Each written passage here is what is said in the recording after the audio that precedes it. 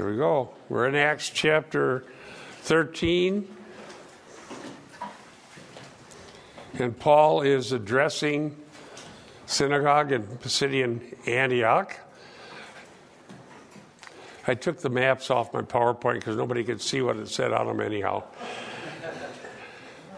But I think by now, a lot of people have maps in the back of their Bibles or whatever.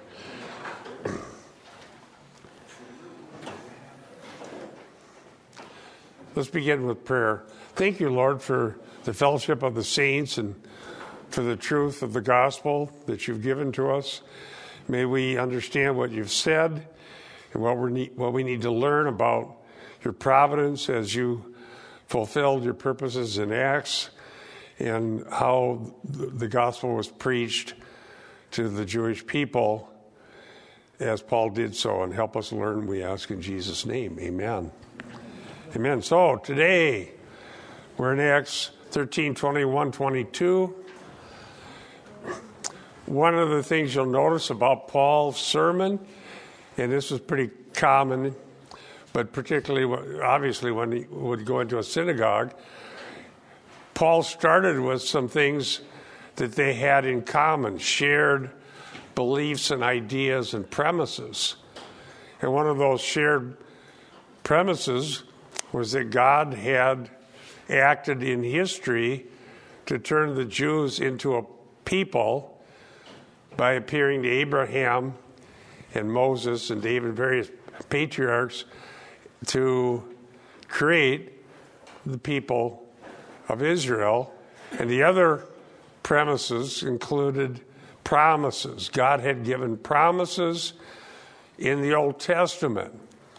And the primary claim that you'll find in the sermons in the book of Acts is that God kept his promise to send a Savior, and that there was an unexpected way, as far as the Jews were concerned, that the promise was fulfilled. This was the main sticking point of their battles, and that was this, that they certainly would believe that God was going to raise up a king like to sit on the throne of David. But the idea that God was going to send a suffering servant who would be rejected by his own people and suffer and die and then be raised on the third day, that one they didn't see. That was the problem. And both things are true, but they happen in a way that would have been unexpected to them, that the suffering and dying and being raised on the third day and then ascending into heaven, all of which is in the Old Testament prophecies, happened first, and the coming back and establishing the throne of David happens later. Now, that part of it, Eric's been covering in his Sunday school as he's gone through Revelation, and he's talking about Bible prophecy. So here we are in the middle of Paul's sermon, Pisidian Antioch. And notice it said, and they asked for a king, and God gave them Saul the son of Kish, a man of the tribe of Benjamin, for 40 years. And after he had removed him, he raised up David to be their king, concerning whom he also testified and said, I have found David, this son of Jesse, a man after my heart, who will do all my will. And so he's quoting. Now, notice, I think it was the last time I taught Sunday school, which was a few weeks ago, I went through this entire sermon of Paul's and found 20, I think I found another one after I read this here, 22 actions of God in one sermon. God did this, God did this, God did this, God did that. So Paul's sermon is dynamic in the sense that he's describing to them what God did. But every once in a while he mentions what they did, and it wasn't necessarily good. In fact, here we see another example.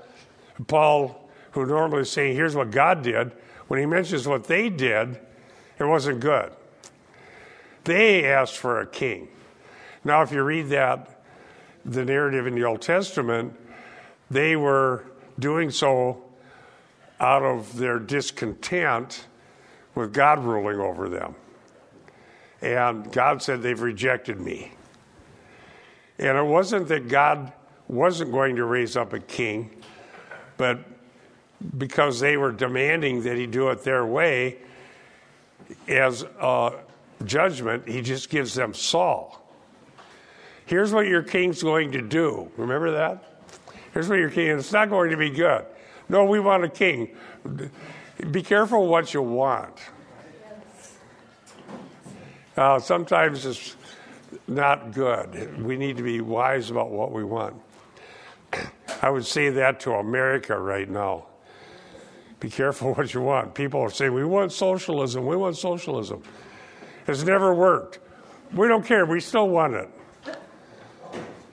It'll destroy everybody. People will die. We don't care. We still want it.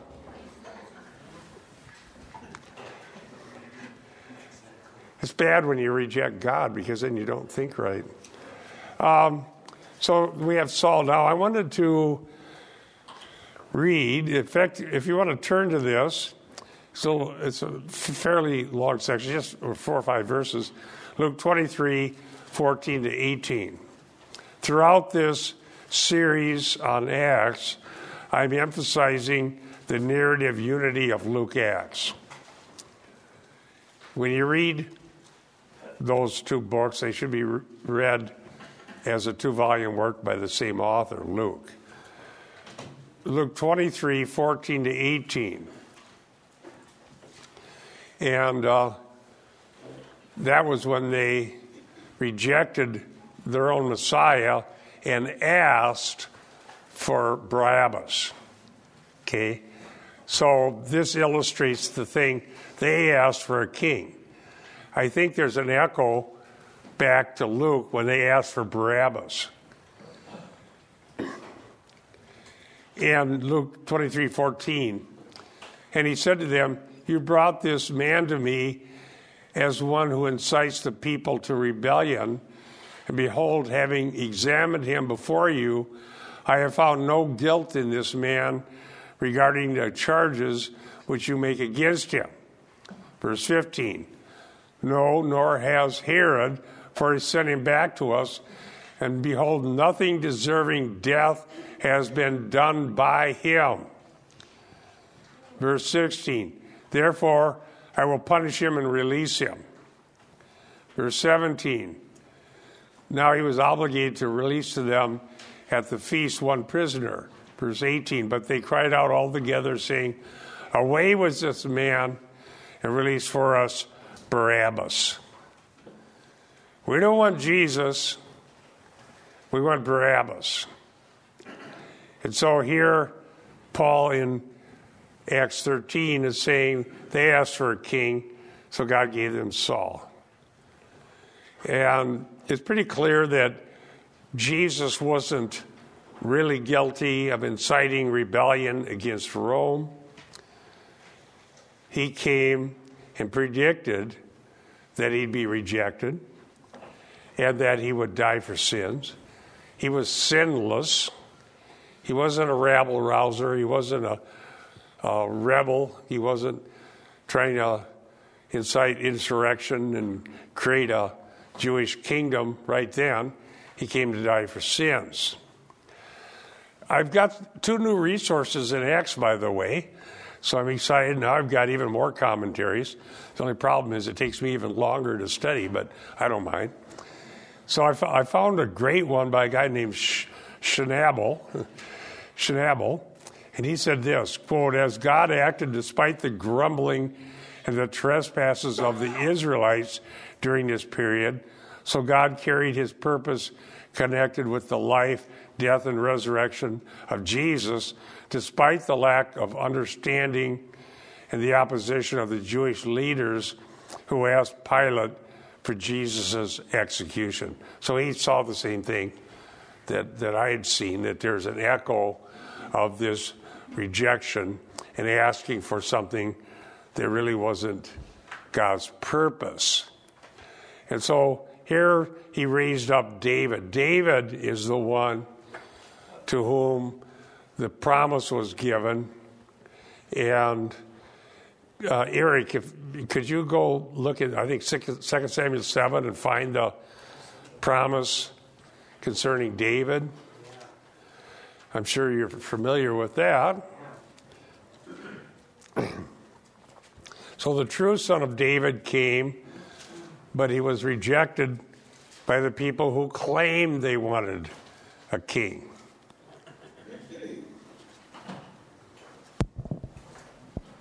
I always go to 2 Samuel 7:14, and that's where the Davidic promise, it begins before that, but I'll just start there. This is what God promises to David. It says, 2 Samuel 7:14, I will be to him a father, and he shall be to me a son. Now when he commits iniquity, I will discipline him with the rod of men, with the stripes of the sons of men. So right there, I'm sorry, I'll just stop. Go ahead and explain that. You'll know that there, it's more than just the Messiah. There's going to be sons that are intervening prior to Messiah. So Solomon, for example, and other Davidic kings are going to be just mere men who do fall into iniquity. There's a principle there called the many and the one. Exactly, the one and the many. So there's this corporate solidarity. In David, you have many earthly kings who are merely human, but there's going to eventually be one who is going to be the God-man. And he's going to establish this. Now, what's interesting is keep reading. He says, but my steadfast love will not depart from him. So God's mercy and his chesed won't depart from David. He says, as I took it from Saul, whom I put away from before you. Verse 16, it says, and your house and your kingdom shall be made sure forever before me. Your throne shall be established forever. In accordance with all these words and in accordance with this vision, Nathan spoke to David. Yeah, so it was about David. And then later, remember in that same narrative, there was this, thou hast spoken to thy servant concerning the distant future? Yes. He, this is in verse 27. It says, for you, O Lord of hosts, God of Israel, have made this revelation to your servant, saying, I will build you a house. Therefore, your servant has found courage to pray this prayer to you. And now, O Lord, you are God, and your words are true, and what you have promised, this good thing to your servant. Now, therefore, may it please you to bless the house of your servant, so that it may continue before you. For you, O Lord, have spoken, and with your blessing shall the house of your servant be blessed forever. So David is just recounting that, in fact, this is true. This will happen forever. This will happen. And then you're right, there's a passage in that section where he ends up saying this is Torah for all mankind, instruction. Yeah. And so literally the Davidic promise, David claims that this is written instruction for every person.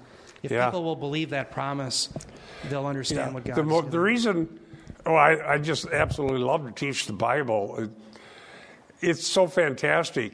The more you study the Bible, the more carefully you study it, and the more thoroughly you study it, you'll have confidence that this is inspired by the Holy Spirit and it's supernatural, because nobody could have figured it all out. What really happened had to have been a work of God.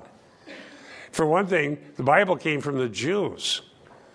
And how often does a people write their own history, and the history tells how bad they are? Right? Hey, Bob, I'm sorry. You know what? It's verse 19 up above. 2 Samuel 7:19, he says, yet this is a small thing, David says, in your eyes, O Lord God. You have spoken also of your servant's house for a great while to come. And just as you said, for the distant future, in some other translations. And then right after that, he says, this is instruction for mankind. Literally, this is Torah. Yeah. So that's for all people, that's verse 19. But it comes through the Jews. So they were so concerned that everything that was written was done so completely accurately. They wrote exactly what happened, even if it made them look bad. Okay? They weren't there to write a flowery, rose-colored history about how great we are. They were there to tell cold, sober truth, as we'll see later in Acts. And so That's exactly what happened. They did ask for Saul. It wasn't good. They were sent prophets who rebuked them, but they wanted to listen to the false prophets. But yet God did keep his promise and bring forth the Davidic Messiah through the line of David, as the New Testament claims. And so Paul is going into a synagogue and saying, this is exactly what happened, and here's what God did. He kept his promises. David and the son of David are thematic in Luke Acts. The term David is found 13 times in Luke.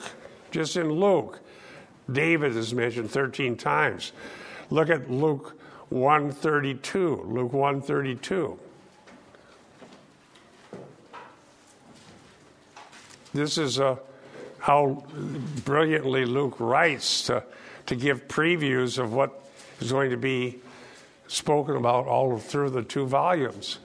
It says in Luke 1:32, he will be great and will be called the Son of the Most High, and the Lord God will give him the throne of his father David. The Lord will give him the throne of his father David. So Messiah will be the son of David. And then in Luke 20, let's fast forward in a little bit in Luke. I'll read it to you, Luke 20, 41 to 43. Then he said to them, how is it that they say the Christ is David's son? So Luke 1:32, he's going to be the one who has the throne of David. But then Jesus himself, in Luke 20, said, how is it they say that Christ is David's son? Verse 44, Luke 20:44, for David himself said in the book of Psalms, the Lord said to my Lord, sit at my right hand until I make your enemies a footstool for your feet. This is so significant. Psalm 110 is cited more often in the New Testament than any other Old Testament passage. How can the one who sits on the throne of David and is fulfilling the promise given to the Israel in the Old Testament that there will be a king on the throne of David, but yet be rejected and crucified? And when Paul was preaching in Acts 13, Jesus isn't there. He is, and earlier in Acts, he said it in heaven. Psalm 110 explains how that's true. He is exalted to the highest place of authority and glory in heaven. And right now, he rules. That was the claim. And Jesus said that in Luke 20, 42, and 43. Jesus cites Psalm 110 and applies it to his own future glorification. Is that correct? We need to know this because there are so many false groups out there with all kinds of other ideas. And now with the internet, every false idea goes everywhere all the time. And I got to decide in my inbox which ones I want to debate at the moment because they're all out there. And we need to really know the Bible because it's a battle to keep the church on the straight and narrow. Just say it that way. Acts 13, 23 to 25. Still Paul preaching in a synagogue. Quote, from the descendants of this man, according to promise. I have that highlighted in red because promise is thematic. God has brought to Israel a Savior, Jesus. After John had proclaimed before his coming a baptism of repentance to all the people of Israel, and while John was completing his course, he kept saying, talking about John the Baptist here, by the way, what do you suppose that I am? I am not he. But behold, one is coming after me, the sandals of whose feet I am not worthy to untie. I'm less, says John the Baptist, than a common servant. I'm not even worthy to be his servant. He's so much greater than I am. But yet, John the Baptist was a great prophet. and who was the one who fulfilled the promise that Elijah would come in Malachi. Is that correct? And so this is pretty amazing how God keeps his promises. Notice that repentance was for all the people of Israel. And so John preaching repentance was very, very important because they were not in the condition they needed to be in to be face to face with the Messiah. They needed him to do a work of grace. They needed to change. So they would have agreed as Jews in the synagogue in the first century that there was a promise of a Davidic Messiah. They would have all agreed. The battle, the dispute, was whether Jesus was the one. And Luke is being very careful to give much evidence that he really was, that he literally appeared to people, and that all these things really happened. And it's interesting that if you read Acts, when all this is going on, and these messages are preached by Peter and Paul and others, Stephen, there were people still alive on the scene of history when all these things happened. And as some people have said, there were people that had means, motives, and opportunity to refute what was saying. The people there could have said, well, wait a second. This Jesus is dead. Here's his tomb. There's a body in it. Nobody claimed that there was a body in the tomb. In fact, everybody that mentioned it agreed that the tomb was empty. The soldiers were, well, this is Luke, I'm giving a little from Matthew, but they were lying because they knew he was raised, but they were willing to take money rather than repent and believe in him. And so they couldn't refute the claims. And what happens when people are wrong and they're confronted with their wrongness and they have no ability to use logic and evidence to refute the claims, what happens to those people if they don't want to change? They become irate and angry. Like today. They throw things. They burn things. They shout. They create riots. Because a rational argument is already gone. They don't have one. And they just get angry. And so the irony that's going on here in Acts is that Paul had reacted that way himself. Right? Because Stephen's speech was magnificent. And Paul heard it. Paul had heard the same arguments, or similar ones, from Stephen. And what did he do? He held the garments while they stoned him. But Jesus had a different idea as he confronted the angry, rebellious Saul of Tarsus, who said, and Jesus said to him, "Why, Saul, Saul, why are you persecuting me? Persecute the church, you persecute Jesus." And so through a sovereign confrontation with Christ, the resurrected Christ, Saul was converted and becomes Paul. And when he's preaching, he's using the very same kind of arguments that Stephen did. How many of you know that God converts sinners? Probably you do, or you wouldn't be here in church today. And sometimes the people that are hostile turn out to be the ones God converts. That was me. I was hostile. God converted me. I became face to face with the truth.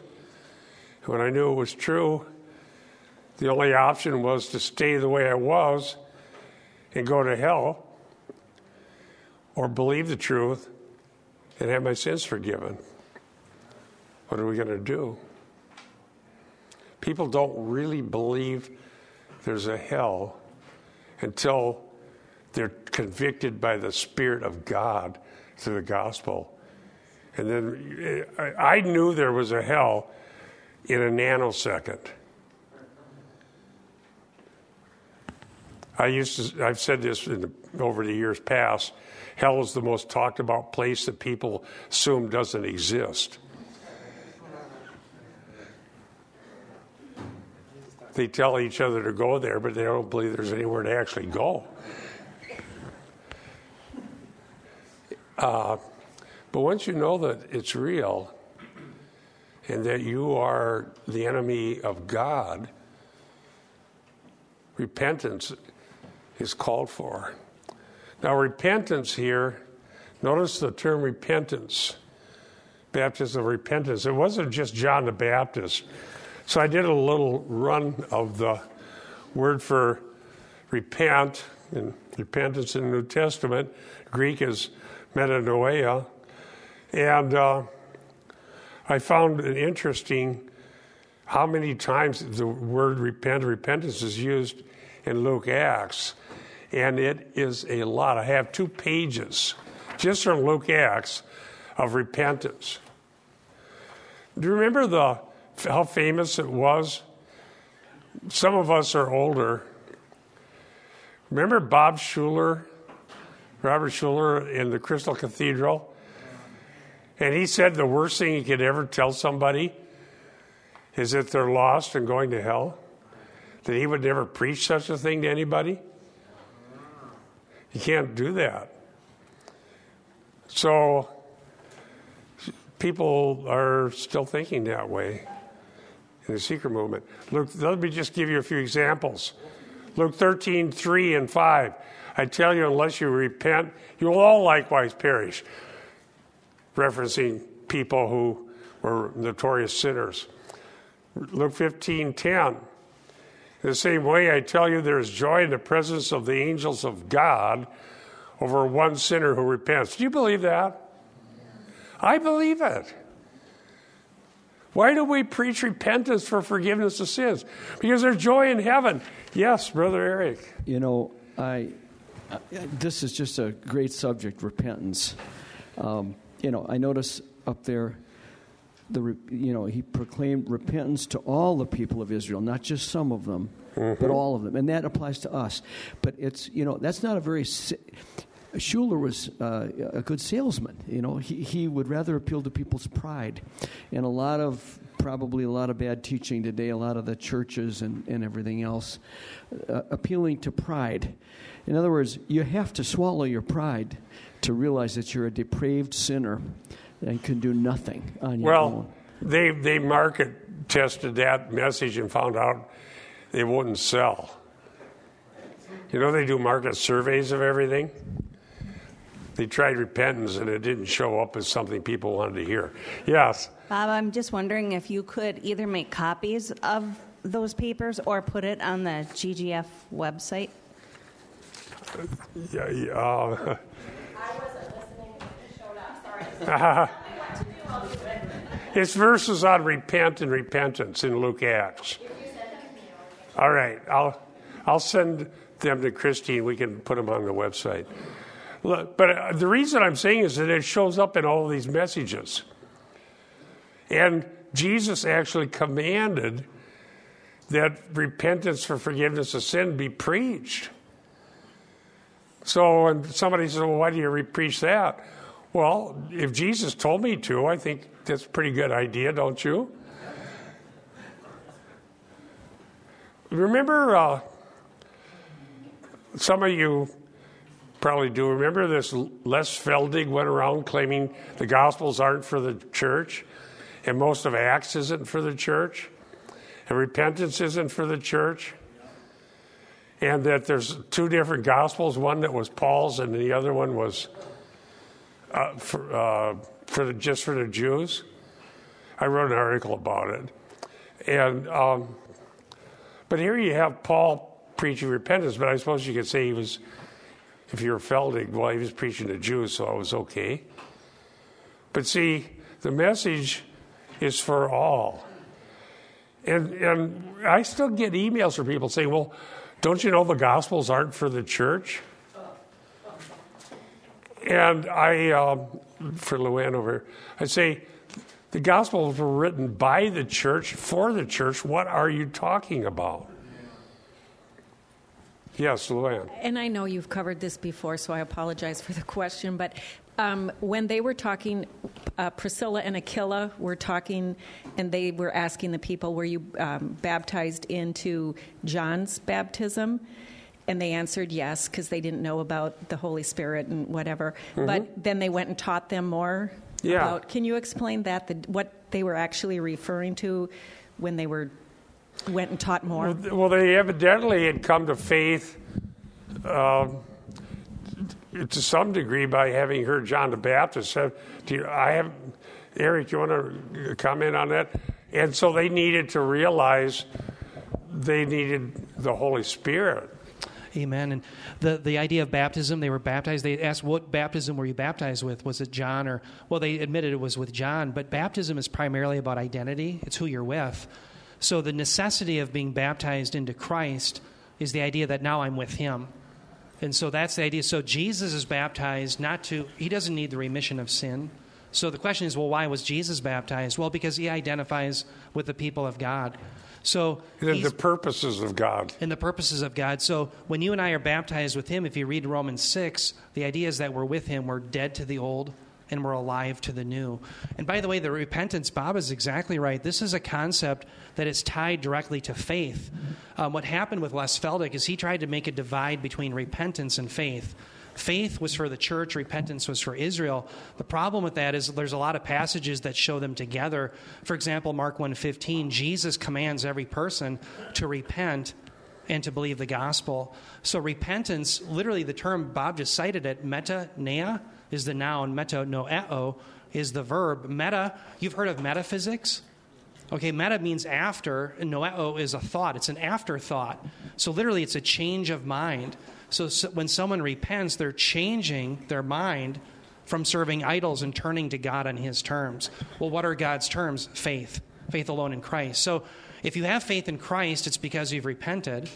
And if you repent, it's unto faith in Christ. Yeah. So that you can't have one without It's an artificial thing to divide the two up. Exactly. And then the other thing that people should know, in technical theology, they talk about ordo salutis. I don't know if you've heard that term. It's a Latin term. It means order of salvation.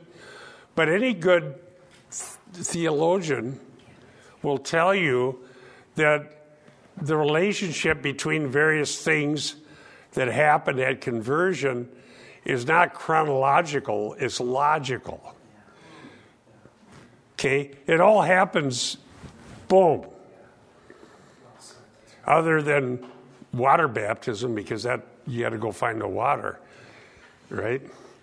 And have somebody do it. But the things that we talk about in this ordo salutis, faith, repentance, grace, saving grace, belief in the person of Christ, all of these different things happen at the point of conversion.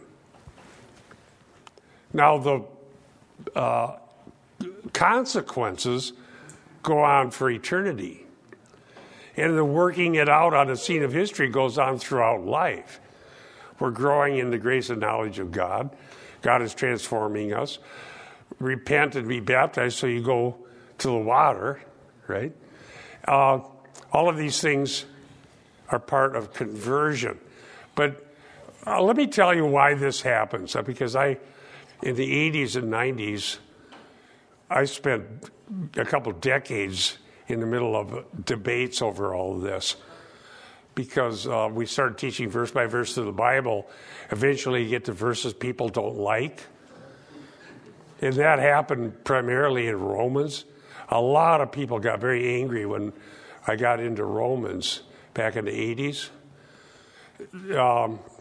because they didn't like what it said. And so, but if we're going to have the whole counsel of God, we've got to be willing to address all the issues and topics that come up and take them all seriously and try to have the best reading. We're not claiming to be omniscient, but we can know what is revealed. And so as we went through all of this, there's this issue about what's man's part and what's God's part that comes up.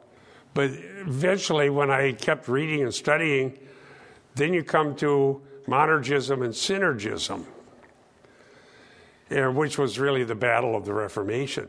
Rome teaches synergism, adding to the merits of Christ. So God has already done all he's going to do. Now you start doing this. Now Rome had a really big, long list of what you got to do. And the really cruel thing about Rome was, even when you did everything on the list, they still said, well, you probably goofed up. We better have a purgatory. And then your relatives can keep doing it. Do. Well, you goofed up. Go do this, go do that. Okay, so you have this great big huge thing. That's man's part. But Luther came along and said, no, faith alone. Is that correct? And not just faith, but all of these things. Christ alone, faith alone, grace alone, Scripture alone, the glory of God alone. The 5 solas, they're called. I think that's the sine qua non of the gospel, without which not. As soon as you add works of any kind, you're in trouble. We'll see the Les Feldigs of the world decided that repentance is a work. Okay? So if repentance is a work, then that can't be part of it, or you don't have faith. And then you can decide whatever else is man's work, besides repentance or whatever else you want to say. So he just, in order to make this seem plausible, reduce what's preached and required for salvation down to what anybody could do without any special work of grace. Eric, correct me whenever I'm wrong here. No, you don't have to agree with me, by the way, nor does anybody else. But I'm giving my assessment of why there was a 20-year battle in my life. Because the people were saying, no, we have to do our part. We have to do our part. What are you talking about? And so somebody says, okay, but that part, that's just the Jews. Okay, they have to repent. They have to do that. All you have to do is believe. And so then repentance was defined as mental assent to facts about Jesus. Okay? And if you say, yes, in my mind, I do believe that Jesus really lived and died and the things that we say in the creeds are true, that's repentance. You're saved. That's faith. Well, then what about people who did that and they're living for the devil? Well, then you have a secondary work for sanctification. And so anything having to do with sanctification is for people who already had given mental assent, and now they're going to get their lives straightened out. But then there's a problem with that, and I'm going to ask Gary, because we both read a very profound book about it by this David Peterson, whose commentary on Acts is so good. If you look at all the verses about sanctified in the New Testament, the vast majority of them are applied to every single person. The saints are people who are converted, who are made holy by God at their conversion. That's something they achieved by works after faith. Why don't you explain, Eric, how helpful that David Peterson... by the way, you know how I got his book? I think I told Eric. When I was in seminary in the 90s, that was when you actually read real books. You didn't get it on your computer. You know? And I was in the bookstore, and there were books they didn't want anymore. They were on clearance. So that book wasn't going to be used anymore, so I found it on clearance by Peterson. So go ahead and tell about it. Figures they didn't want that book anymore, right? Well, they were talking, by that time they were into Bill Hybels and sure, Seeker sure. Sensitive. Yeah, that's Sanctification, they didn't care when it happened because they didn't want to talk about it. Right. Well, Bob is exactly right. When you read David Peterson's book, it's edited. It's a series that's edited by D.A. Carson. And in the book, he just lays out that I forget the percentage, a very high percentage, 97% of all the terms, whether you have sanctifies, sanctified, has been sanctified, will be sanctified, however you phrase it, the term has to do with what God did for us in Christ once and for all. And so the reason that's significant is sanctification is really being set apart. That's what it means. By the way, the term hagiazo, to be sanctified, the term hagios is the term for a saint. So a saint is sanctified. It just means set apart for God. Well, that happens once and for all at conversion. At conversion, God sets you apart in Jesus Christ. You went from the camp of the devil to Jesus' camp. You're set apart for Him. So the emphasis is on what God did for us. The problem in evangelicalism that Bob and I ran into was a lot of people want to turn sanctification into a work of man. So it becomes secondary. A secondary issue, exactly. What's interesting is David Peterson makes the case that what the Bible calls us to is better rendered transformation. So, for example, in Romans 12:2, he says, "Do not be conformed to the image of this world, but be transformed good point. by the renewing of your mind." Amen. So you and I were set apart once and for all, sanctified in Christ. But now daily we are being transformed to think differently and to act differently. So Bob and I have been trying to get people to say, let's talk about transformation rather than sanctification as the process. Because sanctification is really something that God did for us once and for all in Christ. That's the better rendering. Well, let me give you just a real simple way to understand that. When Paul addressed the church, and he said, to the saints who are at, and he names a city, was Paul meaning this? To those who have already achieved a higher level of Christian behavior? We know that's not what he meant because he was rebuking them because they hadn't. Right? What he meant was to the ones who are converted. Now, let me give you another example. Let's go back to Acts 9. Remember when Paul was converted and this brother Ananias was the one who was sent to pray for him? And he wasn't really too excited about doing it. Maybe somebody look that up and you can read it. The story of Ananias being told to go pray for Saul of Tarsus. Eric, did you find it? I don't have to find the exact spot. See if you find the spot. But I think it's very interesting because Saul hadn't been a Christian long enough to have done it, and he was blind, right?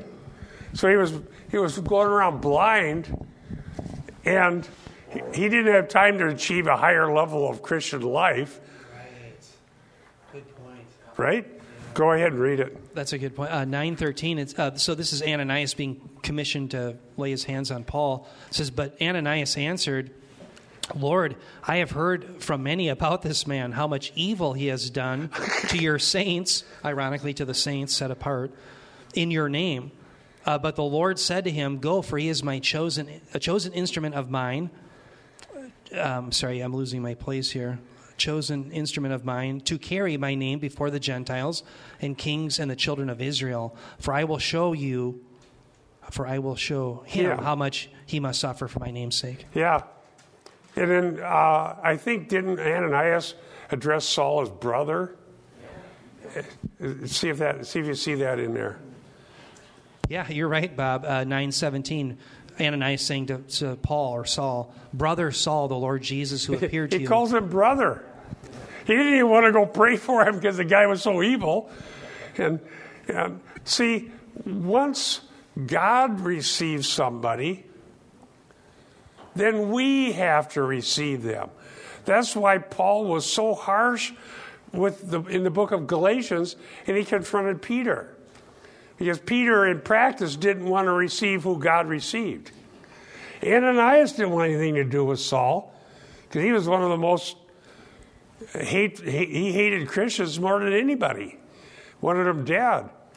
No. This is a person that's now part of us. And he went and called him Brother Saul, and he did pray for him. We need to receive everybody that God receives. Now, if we're claiming to be whom God received, we can't go to the pagan temples of worship and practice divination and fornication and, Corinth. And I'll get to that later in Ephesians. Because if we refuse to live in a way that would be indicative of our calling, there's reason to think that we're not really a brother or sister after all. Yes, Lonnie. I'm kind of confused here. You were talking about sanctification. You said we should use the term transformation rather than sanctification. After we have been converted, I was always taught that we are continually being sanctified. So I should use the term transformed rather than sanctification, or what? I'm confused. Oh, there are cases where it's used that way. Go ahead and address that, Eric. Yeah, there are times in the New Testament where sanctification is something that we're in process of, but it's the small minority report of the verses. So all we're saying is when you look at the biblical data, sanctification is something that's been done once and for all. What's happened is evangelicalism, especially the Reformed tradition, has distorted that.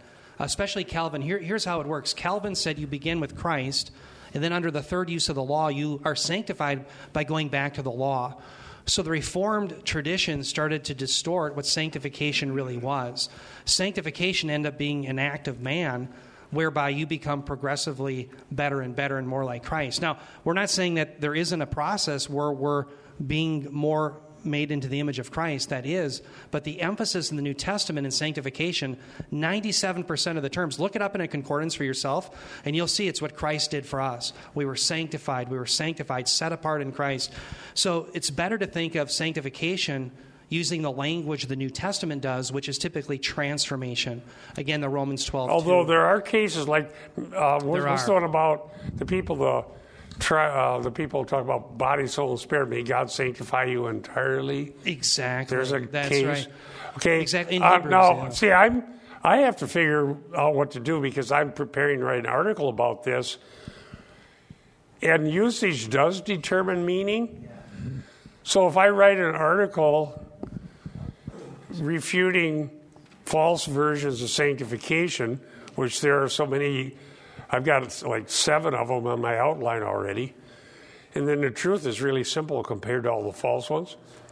Do I call it that because of usage, or do I do what David Peterson suggests and use the term transformation? But then you've got to get the entire church to understand a different usage, or like Lottie brought up, it's not wrong to use the term sanctification, but if you're using it in a different way than most of the New Testament does, you've got to explain how and why. And there are cases where it does use it. Peter. Yeah, just a quick question. I thought we were taught before that it was justification, then sanctification. Yeah, justification is another one of those parts of it, right. Yeah, the imputed righteousness of Christ. We're justified and we are given legally the imputed righteousness of Christ. We're saints by calling. We're holy because God sees the imputed righteousness of Christ as ours. In Adam, all die. In Christ, all are made alive. Now, there's a change in who it applies to. All, when it talks about in Adam, let me say it this way. I'm quoting from Romans, I believe. Or maybe it's 1 Corinthians. I sure need Eric a lot today here. He's younger, so his memory goes quicker. Mine works, but the index cards flop over a little more slowly. I know it says in Adam all die, in Christ all are made alive. Now, what do you have to do? I want to ask everybody here, what do you have to do to be in Adam? Be a human being, right? So everybody comes into the world dead in Adam, right? Are the dead capable of making themselves undead? No. So God is the one who makes the dead alive, but he uses means. The means would be what Paul ironically calls the foolishness of the message preached. So the word of God goes out. Do we know who's going to become alive in Christ? No, we don't know. We have no idea. We just preach to everybody, which is good. So we got to do. When people come to faith like Saul of Tarsus did in Acts 9, then he's in Christ, right? So what you have to do to be in Adam is nothing. You're already in Adam. To become in Christ requires conversion, receiving the Holy Spirit. All of these things, the Ordo Salutis, are happening at one time. You're a saint.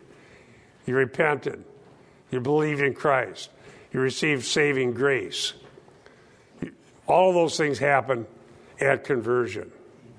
Do you want to comment? And just one point with sanctification, then sometimes being sanctified is a summary of the entire process that Bob just referred to. An example of that would be Acts 20:32, where it says, "And now I commend you to God and to the word of grace, which is able to build you up and to give you the inheritance among all those who are sanctified." So sanctified, who are those people? Yeah, sanctified would have to do with everyone who is justified and set apart in Christ. So again, that's the emphasis in the New Testament, is what Christ did for us once and for all. We were set apart in Christ, sanctified. Right. Now, we are not denying that having been made a saint is the end of, needs to be walked out throughout the entire life through what we call means of grace. Means of grace doesn't mean, Rome said what? By the work done. Work, work, work, work, work. If you look at means of grace, it's all about what God did for us and believing and applying. Baptism, what is that telling us? It's reminding us that we are dead. We died to the old life and we're alive in Christ. What about the Lord's Supper? Remember the Lord's death until he comes. And some people say, well, why would you have to remember something? Everybody knows that Jesus died. Yeah, well, go tell the wilderness wanderers. Why did God have to tell them, remember that Yahweh brought you out of Egypt? Oh, no, we thought it was this golden calf. We have to remember. So we're remembering what God did for us in the Lord's Supper, and then we're believing his promises until he comes. The Word of God is the means of grace. Every time we gather, we read, we study, we're growing in the grace and knowledge of God because we're seeing his promises and seeing who God is and seeing that he keeps his promises and that he's going to change us. And even the moral law of God, which is called the law of Christ, which is revealed in the new covenant, is a means of grace, because when we start thinking wrong and acting wrong, that word is in our mind and we're thinking, no, wait a second. Thou shalt not covet. Right? Thou shalt not steal. The things that are in the moral law of God. We start thinking wrongly, I should say. The Word of God is helping us be sanctified as we believe what he said, and God reminds us, and we, cry out to God for help. Yes, and prayer. Yeah, I'm not. I hope I'm not adding to the thing. Here's how I think of it. When I come to faith in Jesus Christ, I am justified, which means Jesus paid the debt for my sin. I'm justified. And then I'm sanctified. I'm made pure. I'm made holy. I can stand before God. And that happens immediately. But then, and this kind of has to do with just using words and really thinking about the exact meaning of these words. And this is where I like this idea of being transformed by the renewing of our minds through the Holy Spirit. So the transforming is an ongoing process, but justified and sanctified happens when we are saved. Right. Is that correct? I think. Yeah, but occasionally we can use if we use the term sanctified in some context, it does mean growing, but predominantly it means positional. So in theology, see, the theology books, good ones, account for this. We talk about positional and practical, positional sanctification and practical. And so that's correct. It is correct. But the thing, I love Galatians 3:3. Are you so foolish that beginning in the Spirit you're going to be made perfect by the flesh? That's why I could never figure out why, like, for example, when you go to seminary, you have to go take some dumb personality test. So you spend this time studying self to figure out what makes you tick, rather than just being a sinner saved by grace. Studying man doesn't sanctify. Studying God's Word does. Yes, Brother Brian. To bring this around back to David, that's why when God said David was a man after my own heart, it's because, like you just said, David recognized that sin. Yeah, David sinned, didn't he? Right. But when he was confronted, what were the words in the King James? Thou art the man. What would I do with a man who did that? He doesn't deserve to live, right? When he was confronted about Bathsheba, what did the prophet say? That's you. And so I totally believe that God will change us and that the change process doesn't happen fully until the resurrection. Yes, Norm. I think in Ephesians 2, 8 through 10, where in 8 it says, "For by grace you've been saved through faith, and that not of yourselves, it is a gift of God." And that's, of course, talking about justification. "And not as a result of works, that no one should boast, but we are his workmanship, created in Christ for good works, which God prepared beforehand that we should walk in them." Amen. So where is our power come from to change and to be transformed and to grow and to walk? It comes It's from God, the gift not of God ourselves. and the indwelling Holy Spirit who convicts us, and the Word of God that objectively tells us what is or isn't God's will, and the promises of God that motivate us. I believe that the simple, basic things that God has always provided for all Christians will do what God said they will do. God's ordained that we'll walk in good works. And I'll say this, if we're converted and we are the Lord's and we're saints, we're not going to be happy living like the devil.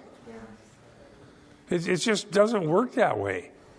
And if we would rather live for the devil, we have reason to think, well, we're not Christians. Maybe I'm not a Christian. Maybe I just thought I was. Okay. I wrote it down this way. I just said sanctified/justified and sanctification transformation. Yeah, that's a good way to say it. So back to we got about 2 minutes here. I was going through repentance, and then I brought up that some people say that's not for Christians. But the term repentance, again, like sanctification, does have a range of meaning. Generally, the term means to turn to God. By the way, there's a synonym for repent, and it's called to turn, epistrepho. Okay? To turn to God, from the dominion of Satan to God. Turn from dead works to serve the living God. That's another synonym. But the term repent usually is used for turning to Christ through the gospel. But sometimes it's used by Paul for how some Christians are behaving, and they need to repent of those particular sins. Is that right? And he uses it that way too. So if a Christian in Corinth, which sadly some of them did, thought, well, the Lord's Supper is kind of lame. I think I'll go to the pagan love feast. It's a lot more exciting, which was basically a drunken, whatever, debauchery. What did Paul say to them? You can't do that. You've got to decide whether it's the Lord or whatever god or goddess the pagans are serving. You can't serve both. And they need to repent. So it does apply to Christians, but most of the time it's used for turning to God. I'll get these. I can make copies of those right now. Here, Eric, could you bring those over to Christy? I'll have it back there by the donuts. You got a choice, donuts or repentance. No, I didn't come out right. Yeah. He said, what kind of donuts? I'm thinking about it. No, you can have both. But the verses will be printed out so you can study them. Let's close in prayer.